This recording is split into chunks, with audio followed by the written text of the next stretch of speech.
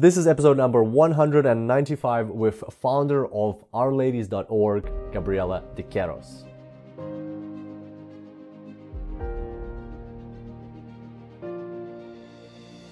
Welcome to the Super Data Science Podcast. My name is Kirill Eremenko, data science coach and lifestyle entrepreneur. And each week we bring you inspiring people and ideas to help you build your successful career in data science. Thanks for being here today, and now let's make the complex simple.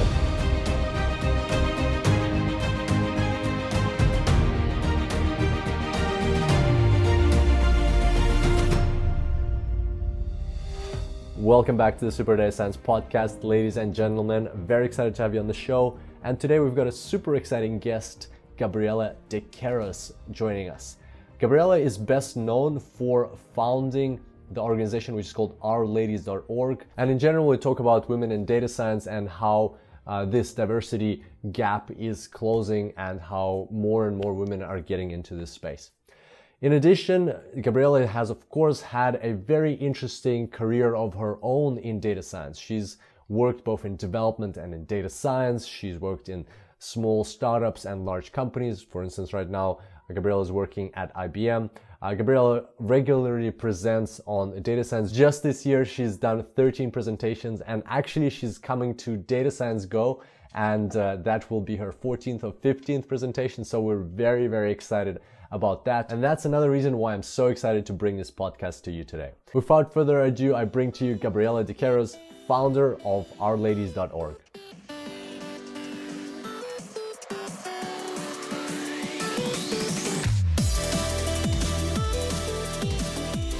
Welcome to the Super Data Science Podcast, ladies and gentlemen. Very excited to have you on the show, and today we've got a super interesting guest, Gabriela de Queiroz.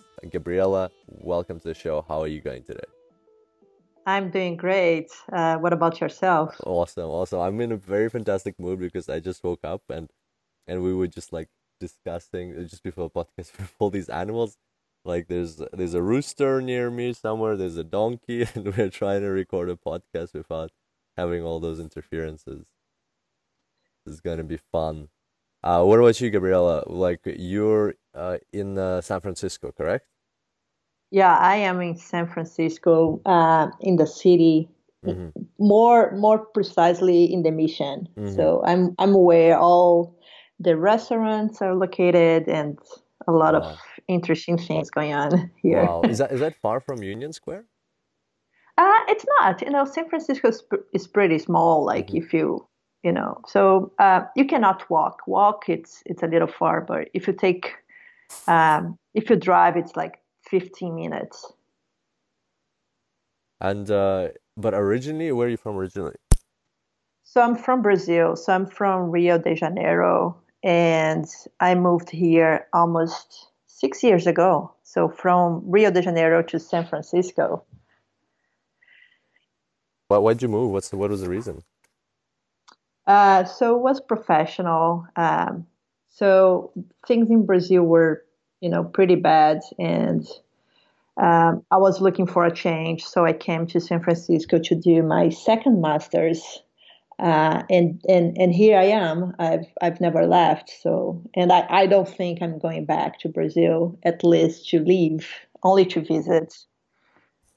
Gotcha. And what was your first and second masters in? So my first one was in epidemiology. So it was like I did my bachelor in statistics, and I was working with air pollution data and the effects on people's health. So I said, it's very natural for me to go to epidemiology. So it was like a statistics applied to public health. And when I moved here, I wanted to go back to statistics. So I did my second master's in statistics. And then you decided to stay. Then I decided to stay, and then I became a data scientist, right? Because all the statisticians became a data scientist. So I was a statistician before, and then I became a data scientist. Wonderful. And also you are the founder of Our Ladies, the multi location group with many chapters, group for ladies in the our programming space. Yeah, so I have an interesting story behind Our Ladies. So, if you don't know about Our Ladies is a worldwide organization to promote gender diversity in the art community.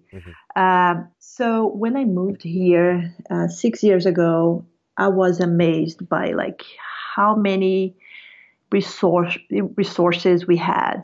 So I learned so much. I was going to meet up. So in San Francisco, there is this.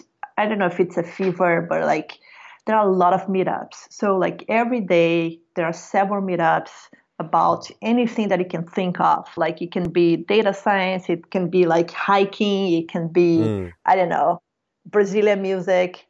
So anyway, so I was going to meetups almost every day once I got here, and I learned a lot. I learned a lot for free, and then I got to a point where I was like, I've been learning a lot for free. It's my time to give back to the community, and I was thinking of like the things that I knew that I could learn that I could teach other people. So I knew R. I was using R for a few years. And then that's how Our Ladies was born. But the idea also was like, I didn't want to create a general R group. My idea was to create a place where I could see myself in the audience, where I could feel safe and without any judgments, where I could ask questions and learn and share with others. So that's how Our Ladies was born.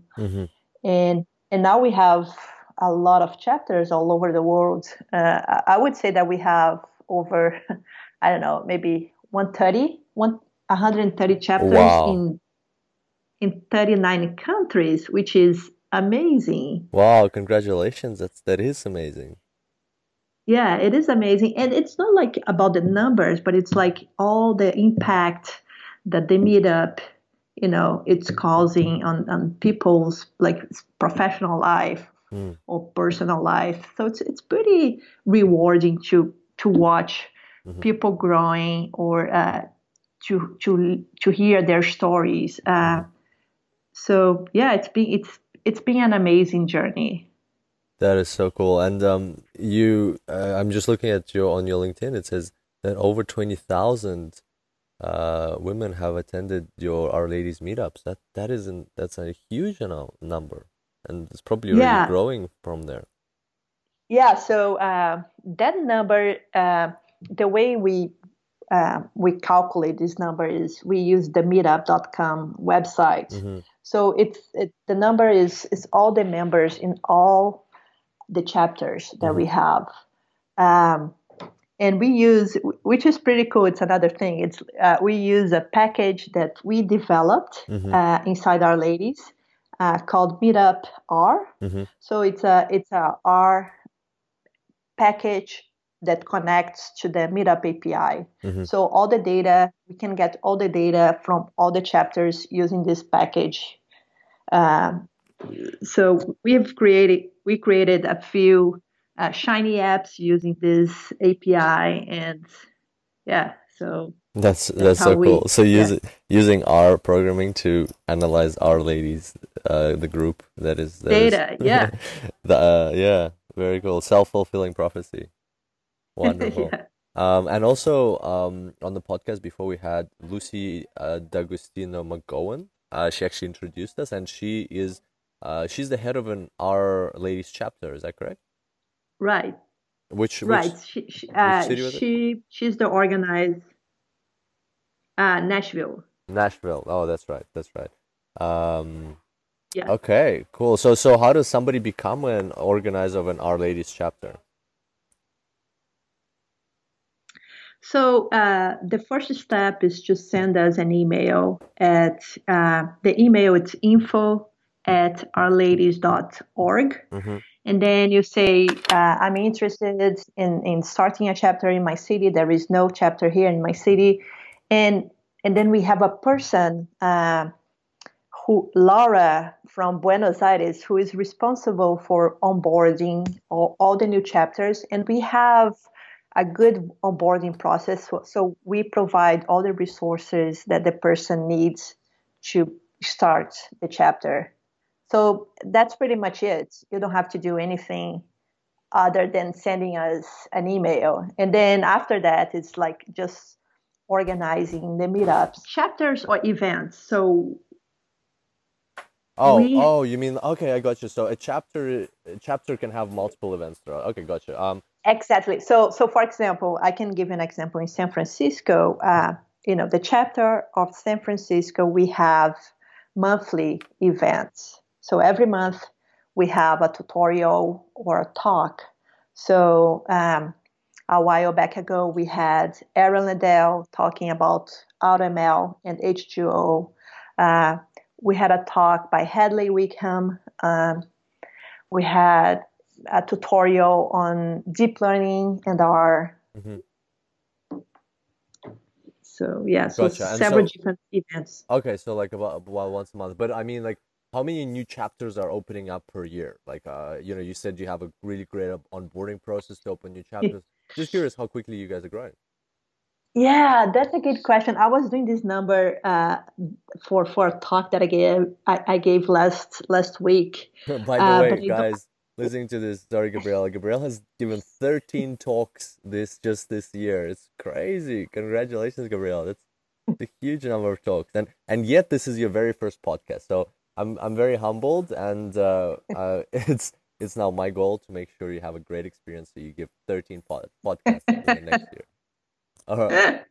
Yeah, so I don't have the numbers on the top of my head, but I can tell you something funny or interesting.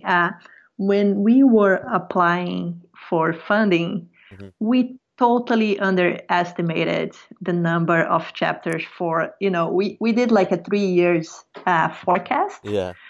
because based on that we would say we need more money or less money, Yeah. and we were totally underestimated. We were totally off. Wow. So so yeah. That's crazy. So you became more popular than you anticipated. So it's a good problem to have, isn't it?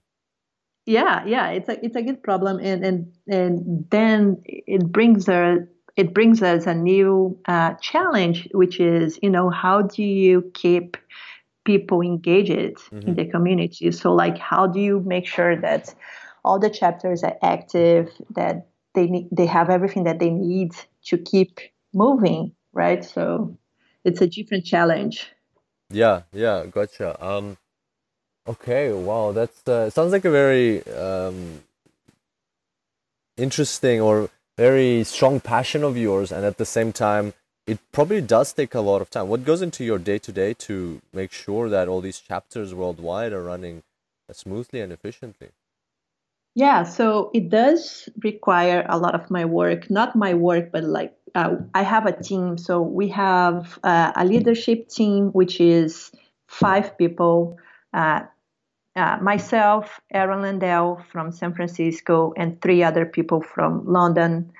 Hmm. So we are the leadership team. We are 5, and then we have other people helping us.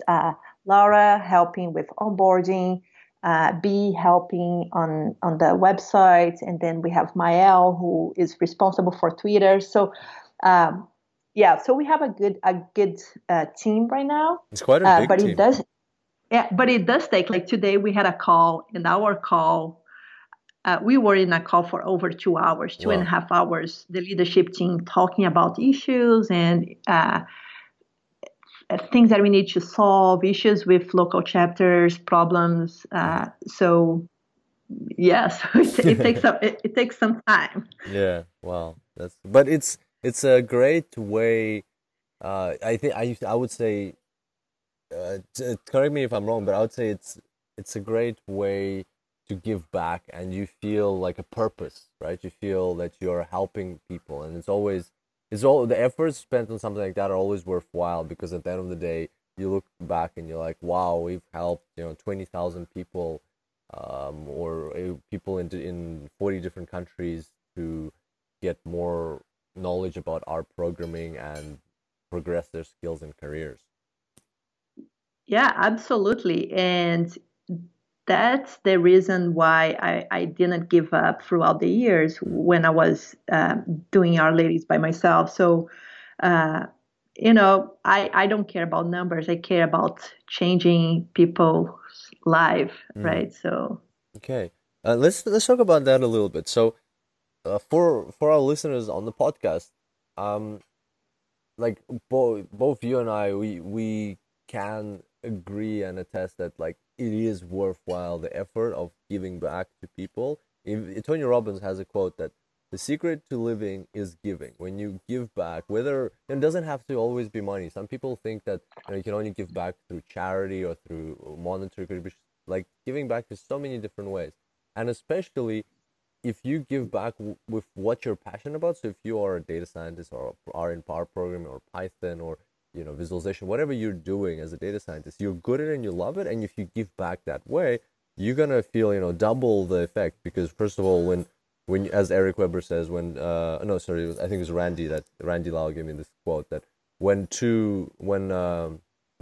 teaches, two learn. Like you're learning as oh you're yeah, teaching, right?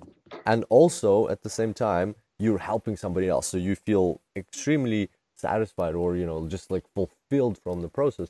So for the purpose of our listeners, like where do you get started? Like how do you actually give back, even on a small scale, even if you want to just help 5 people or one person?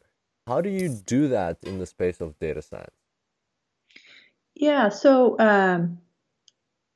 it doesn't take a lot. So even if it's like a small, I don't know, school club where we have two other friends or another person, I always say that, if you have only one person watching or sitting in the audience, that's enough, Yeah. right? So you don't have to expect a lot of people. Like one person, it's good enough, and and so Our Ladies kind of like happened that way. So the first meetup here in San Francisco, only 8 people showed up. Mm. Uh, and then, we don't have a lot of people showing up every event. We have around, I would say, 20, Mm-hmm. maybe 15. Mm-hmm. So it's not a lot. It's kind of like the same throughout the years, and that's okay. So I think if there is something that you are passionate about, something that you care, something that you feel that you want to give back, that's enough. Mm-hmm. It doesn't take much. So again, it can be like a very small club, a school club, or it can be a meetup.com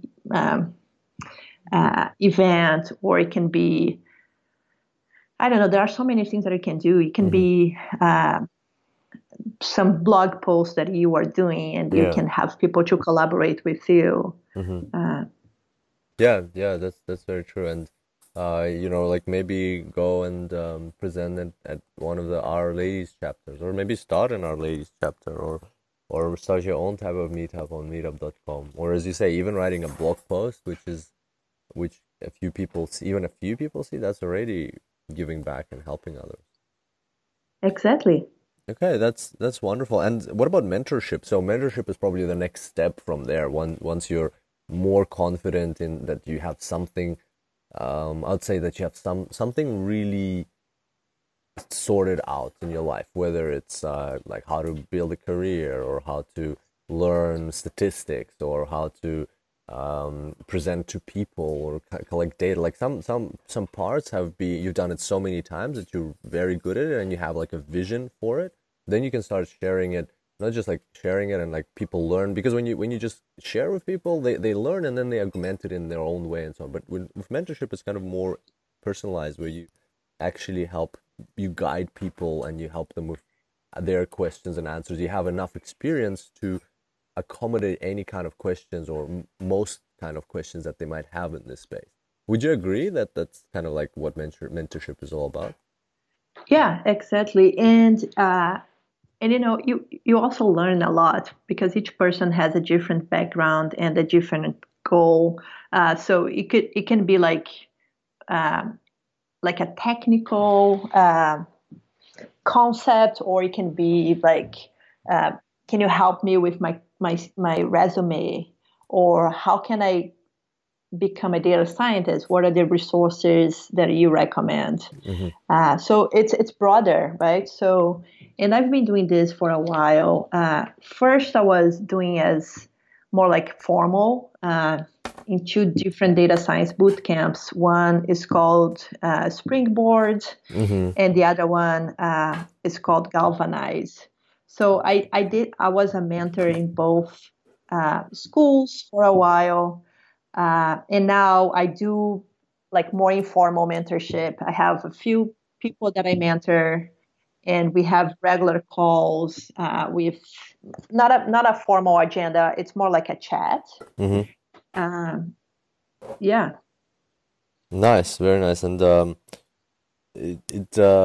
like, what's in it for you? That's often a question where I feel people who are looking for a mentor should start with that. Like, what is in it for the person who is doing the mentorship? Like, why are you doing this? Are you learning anything yourself? Yeah, absolutely. I'm learning um, about what kind of projects they are working on. Mm-hmm. Uh, like sometimes they are developing some methodologies that I have no idea, and I ask them to guide me through to explain me Mm-hmm. what they are doing, and also like coming from different backgrounds. So there is a learning piece on that. So people coming from different countries, I learned about the culture. People coming from a different background, different from me, I also learn. Uh, Yep. Oh, okay. Yeah, gotcha. So, you gotcha. And how would you recommend for our listeners, for somebody who's looking for a mentor, where would you say for them to look for one, for them to get started? Because, for instance, I personally get quite a lot of messages, people saying, "Hey, Kirill, like you talk about mentorship. How do I find a mentor? What I do to, like find the right person for me?" And like maybe I don't have somebody like that at work, or I don't know anybody off the top of my head. Where would they get started? you can try to reach out the person. The problem is if there is no connection at all, it's going to be hard for the mentor. Like we, as a mentor, we have a very busy, not as a mentor, but as a person Yeah, yeah, that has a full-time job and then side projects. We have a very busy agenda, yeah. so it's not easy like to send a cold email. But I think it has to have some kind of connection. Either like knowing someone that knows you, or Mm-hmm. having someone to introduce you to this person. And yeah, I don't have a very good answer for that one. But for me, it's more like it has to have some kind of connection. But I Okay. can I can yeah, it's hard to accept all the requests that we get, right? Yeah. Otherwise, I would be doing this full time. And you would be doing But a I disservice to the people, right? Because if you're mentoring 50 different people, then you're not actually helping anybody, because your time is like all spread out and you're chaotically running around. Right, and I still need to learn in my, like the way that I'm giving back. Also, it's like I'm learning on my job, Yeah. right? So then I can mentor people based on my previous experience and my current experience. Hmm. Okay. But what about this? What about, like, let's say, let's do a hypothetical scenario. Let's say that I am looking for a mentor, and obviously, like at the start, I don't have anything to say. Like, I don't even have a connection with you. But then I go and write a blog post. I record 5 YouTube videos. I present at 3 meetups, and then when I message you, I don't say, "Hey, look, I need a mentor." I say, "Hey, look, Gabriela, I'm very passionate about data science. I wrote this blog post, and I've recorded 5 YouTube videos, and I've presented at these meetups, and I'm really passionate about the work that you do.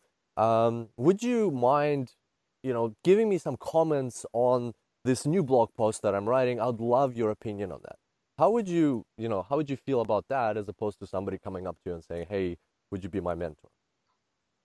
I think it's a better approach, even though like you don't have to, have several blog posts or YouTube video. I think it's it can be too much, but it's something to show me, it's like I have my goal is, uh, can you revise my blog post? So you have a goal in mind. Yeah, Because some people they approach and they say, "Oh, can you be my mentor?" And I'm like, exactly. "Yeah, like what are you looking for? I need to have more information." Yeah, And I unfortunately I don't have the time to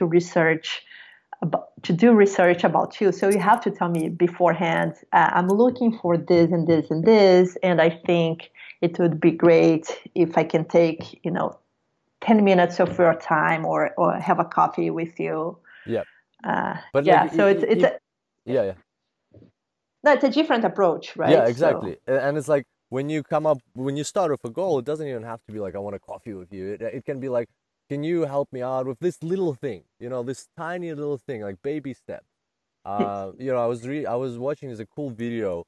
Um, Martin from my team shared it with me, and it's about the power of persuasion. And there's like 6 steps on how to persuade people, obviously ethically, and just like the art of your communication on how to connect with people and persuade them to help you, or take up something that something that is going to be beneficial for them and things like that. So, and one of the steps is like people are much more likely to commit to something if they've already made a commitment, a small commitment in that space. And I think that concept is called continuity.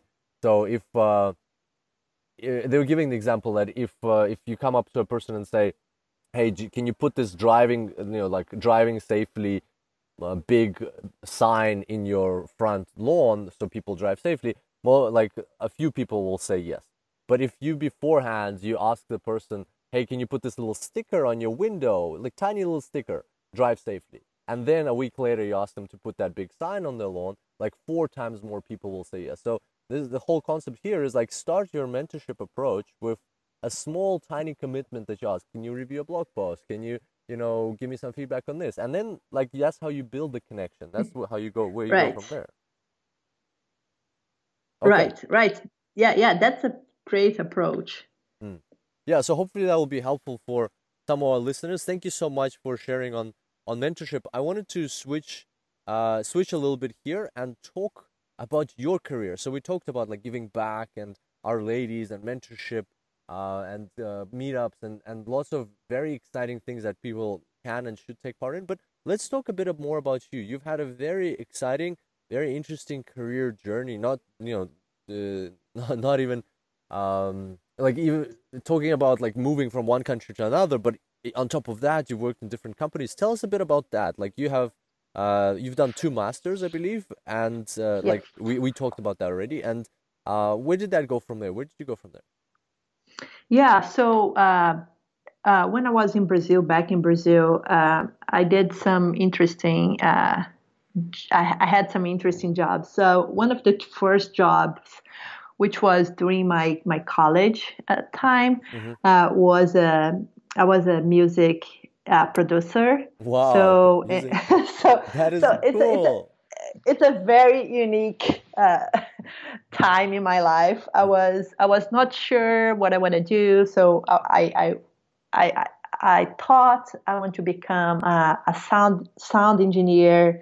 So I got involved with music, and then I started learning how to, like how to go and book a concert for the bands, and do all the accounting, and go to the newspaper to Wow. announce, oh, the band is playing there, can you have a little note in this section in the newspaper talking about the band and the new album. So I did that for a while, and in parallel, I was a private tutor. So I was teaching high school kids on math, Mm. physics, and chemistry. So that's where, like, it's interesting because a lot of things that I do today, like 12, 15 years later, it's very related to what I did in the beginning of my career. So the thing about giving talks and presentations, it's very related to the time where I was a producer, and then teaching others goes back in time when I was a tutor. Uh, Ah, okay. Yeah, it's so interesting how the loop closes up, right? Like those experiences you'd never think they would benefit you, but you extract some value out of them and the most important skills you carry forward. totally, and it was not related to my, the career path Hmm. or the formal career path, that I was expecting to follow. And then for a few years I was a statistician doing research in Brazil, working with the air pollution data that I mentioned before. And we also had another cool project called EPR. And that was like back in 2018, or not 18, 2008, so 10 years ago. Wow, where are Yeah, we today? 10 years ago, where the problem was uh, I was working with R, but R by that back that time we didn't have R Studio or Mm. any other tools, so it was very hard to use R, Oh my. especially if you didn't have a background in programming.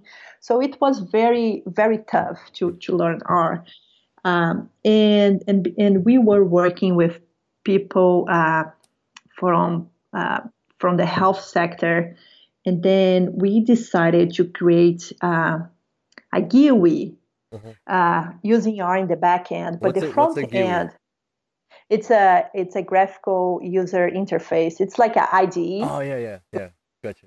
Yeah, and we were in Brazil that time. So, but then the idea was to have a GUI in Portuguese, Mm.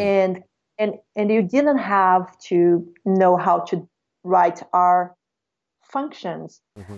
It was a kind of like a drop down menu, kind of like SPSS, Hmm. where, like, let's say you want to do some exploration in your data, then you would go to the menu and then data and then explore, Yeah. and then the next step would be I want to analyze my data. So you would go to the menu, analyze uh, linear regression, something like that. Hmm. So it was a very cool project, open source, and I was How working did on. it go? It was very good.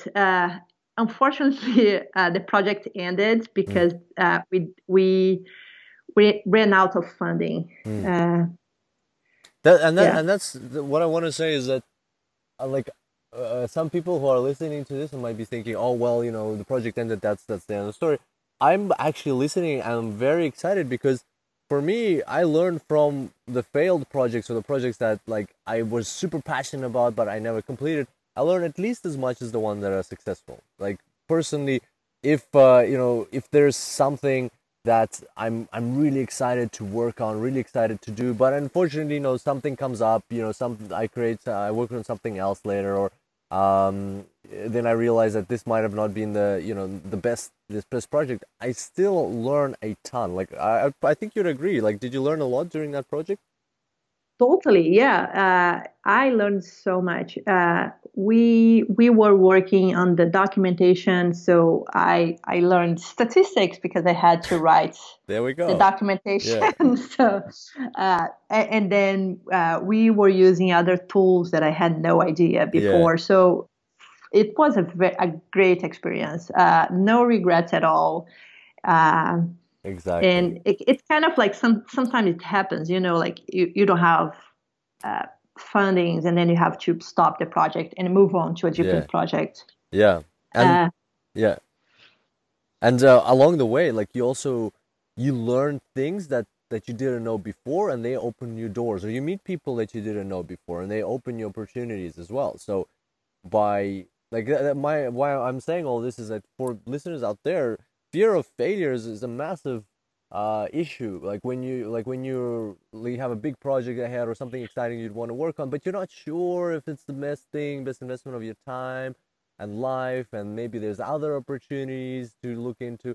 Like, just don't, if you're really excited about it and you really think that you will learn along the way, don't worry about whether it's going to be successful or not. Just dive straight into it, have fun, and when the time is right, it will either become successful or you will open a new door which you would have never ever opened before otherwise if you had not done this project. Right. There is a good quote by a friend of mine, and she says, there is no failure, only feedbacks. Love it. Love it. So that's how I see things. It's not a failure. It's like there is feedback, and I'm learning from it, and let's move on. Fantastic. I love that quote. Where there's no failure, I'm actually writing down only feedback. Feedback. Awesome. Okay, cool. So you were in Brazil and you were working on these exciting projects. What happened next? Then I moved to San Francisco, and the first job that I got was a TA, so teaching assistant at San Francisco State University, and I was helping the professor in a class, in an information design class. So it was inside the design department. Wow. But he was teaching data visualization, like infographics. Yeah. Uh, and they were all designers, but they needed someone to help them on uh, pre-processing the data so they could visualize. So Uh-huh. we and they would do the data pre-processing in R, and then they would do like a plot, a draft plot in ggplot, and then they would export to either Illustrator or Photoshop to make an infographic. So it was a great experience. I was there for only a few months, and then after that, I I got a job as a data scientist in a very small company, startup, and I was there for a few years, working. They had an enterprise software, Mm-hmm. so I was working on their software, creating documentation, knowledge repo, helping customers. Um, yeah, so I was there for again 2 3 years, and then I moved on to a different company where I was the only data scientist, which was a uh, very unique and interesting experience. I was working with 20 plus engineers, and I was the only data scientist Mm-hmm. uh, in the middle of the engineers. Oh wow. That's pretty crazy. I'd actually Yeah. like to talk a bit more about that. Like, what is it like? Because I've been in a uh, situation where I'm the only data scientist, and it's very different to when you're in a team of data scientists. Tell us a bit about that. Like, how did you feel being the only data scientist in a company which isn't that small? Like you said, 20 engineers. That's already quite a big team. Yeah, the company itself, they had 170 people, Wow. so 25 engineers, one data scientist. Hmm. So it was tough in the beginning because people didn't know what you were doing there. So they were like, oh, we have a lot of data. So you are done, right? You Yeah. have all this data, you can analyze, you can create models, and we are good. And when I got there, all the data was in a format or in a place that I could not access easily. Mm. So my first 6 months was about creating data pipeline so I could use data. Uh, so I was working with engineers like in my team to help me creating this data Hmm. pipeline. Wow. And then in the meantime, because again, people didn't know what was my workflow. I gave some talks internally explaining what is the data science workflow, how a data scientist is different from a software engineer, what is the process, how long each project usually takes. So it was a education as well as my data science work analyzing data. That's very interesting. Do you mind sharing some of that knowledge with us? Like what can you tell our listeners about the data science workflow or a data pipeline? What are the most important components that you see in a business? Just like as a brief overview of these concepts. Yeah. So for example, our the way that our project is structured, it's a little bit different from a software engineer where they build something and then they fix bugs. Yeah. So the cycle it's very short. Where a data scientist, you can spend days and days exploring the data, and then you create a model, and your model doesn't work. Then you have to go back and do some tuning. So you spend a good chunk of your time working on the same problem, where the software engineer they create something, they fix some bugs, they move on, go to the next one, and then they keep fixing and building things. So that's the main difference. It's like timing. And sometimes like your project, you need to reevaluate your project, your model. So it's very hard to set a time. Like this is going to take me 3 days or a week. Yeah. So I remember when we were sitting down discussing about what we are going to do in the next sprint, in the next 2 weeks, for example. They would say, oh, this will take me 3 hours, this will take me 8 hours. And then I would say, I don't know, I cannot I cannot tell like how many hours this is going to take me. Yeah. So yeah. Okay. Yeah. Okay. Good. And so, would you say like, but when people do need to estimate, how would you recommend?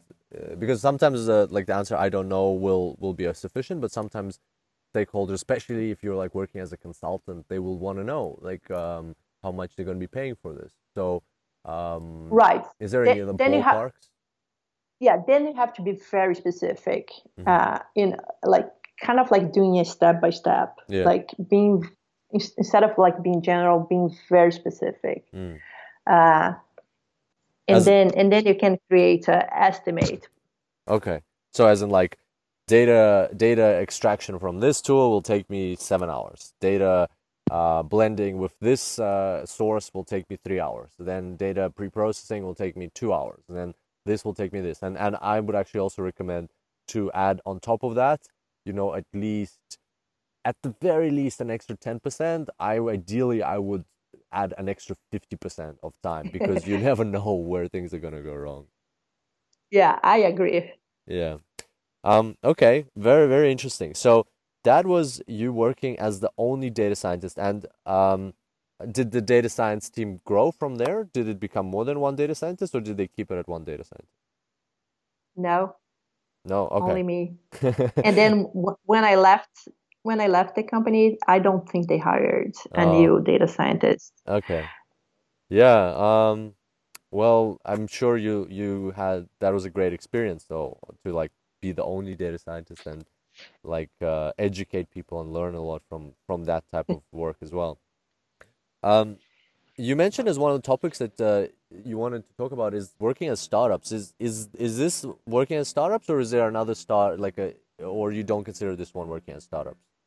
I do consider. I usually consider companies as startups when they still need funding, and they are in the small side. So this one, I don't remember which round of funding we were by that time, but we still needed funding to survive. Yeah. Uh, Gotcha. Okay. Understand. And now you've got an exciting role. You are a senior developer at IBM. Congratulations. You've been there 4 months. How's it going? yeah, it's been great. So it's been 3 months, 3 months. Oh, sorry. actually, I'm just not looking at 3 months. your LinkedIn. Yeah, it's June, July, August. So 3 months. Okay. 3 months. Yeah, yeah. Yeah. I And so you're a so developer in senior developer, deep learning, machine learning, AI advocate. Very interesting move. Like usually people move from developers to data science.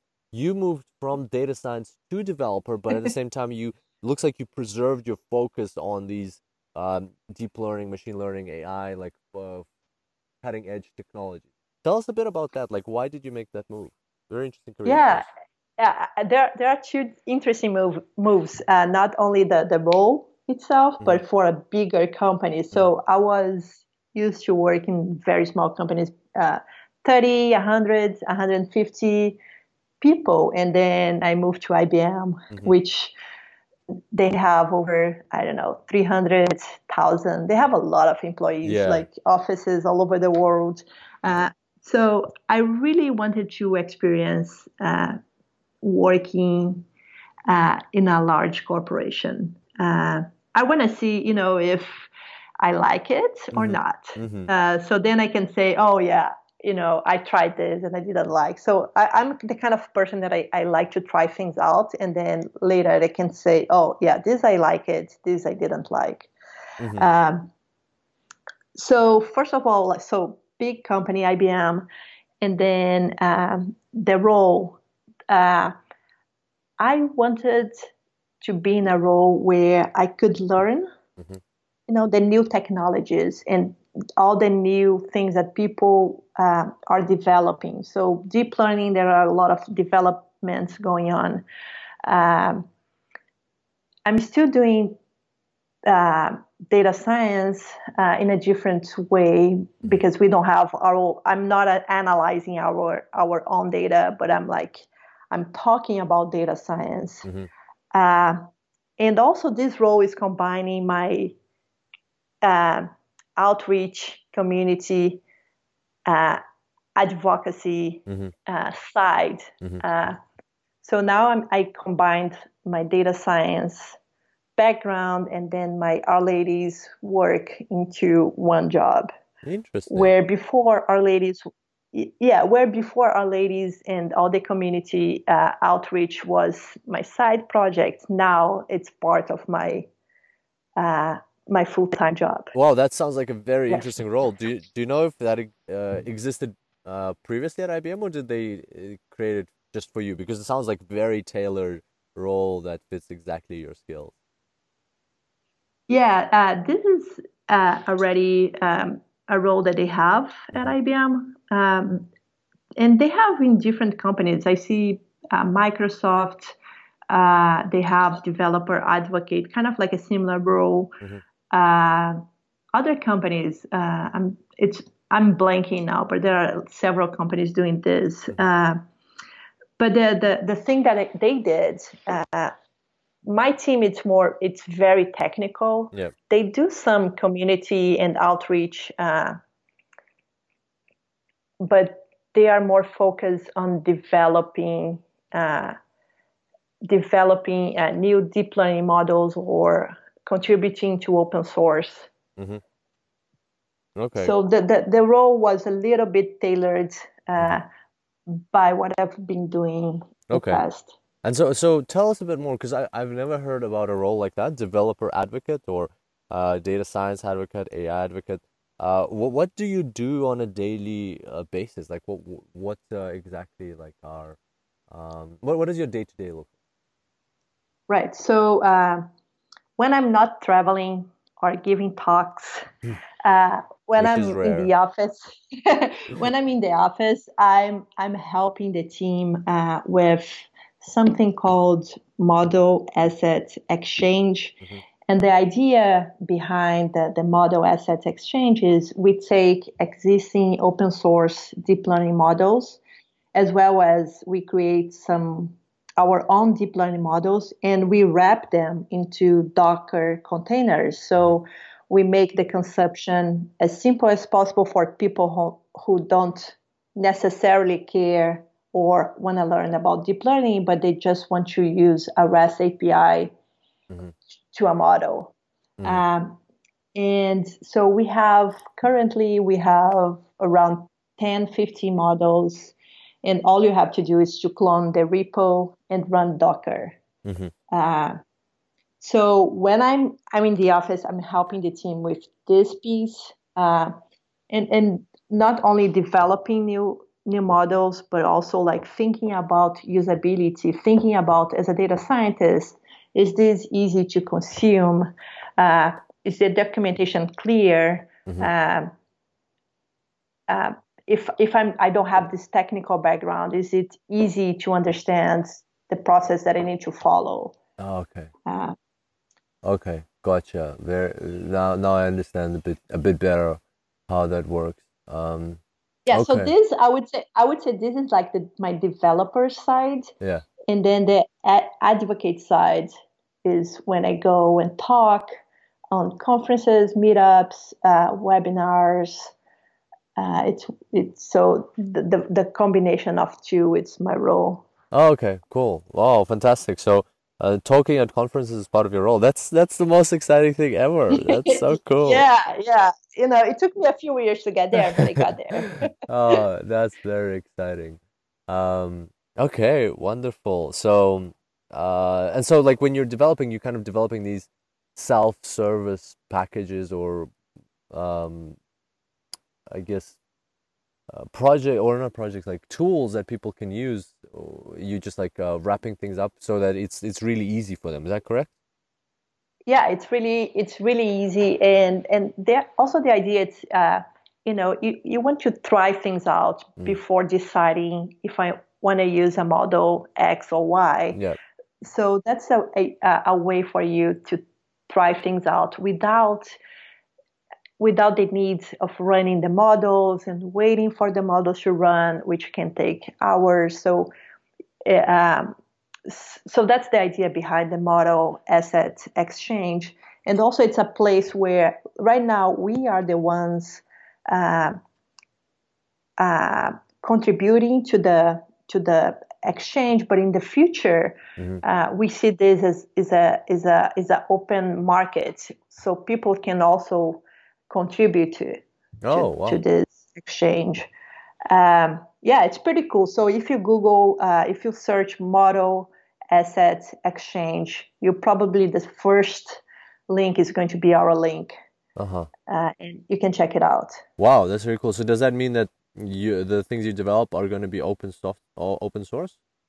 Oh, everything that we do, it's open source. My team is all open source. So I didn't mention that before, but Mm. inside IBM, where my team is located, we are located in a center of open source data and AI Mm-hmm. technology. So it's called Codate Yeah. from French. So it's Center of Open Data and AI Technologies. So everything that we do, it's open source. Everything it's on GitHub. Uh, it's all open. There is nothing that you cannot replicate That's so or cool. That's yeah. so unusual for a large company. Like a big big respect to IBM for doing it that way. Like usually large companies want to keep everything, under patents and trademarks and things like that. But it's really cool. And I'm looking at I did Google it, so I'm looking at IBM Code Model Asset Exchange now. Very interesting. So you've got a breast cancer mitosis detector, image colorizer, audio embedding generator, scene classifier, a sports video classifier, adversarial cryptography, review text generator, object detector, fast neural style transfer, probably using GANs there. Very interesting.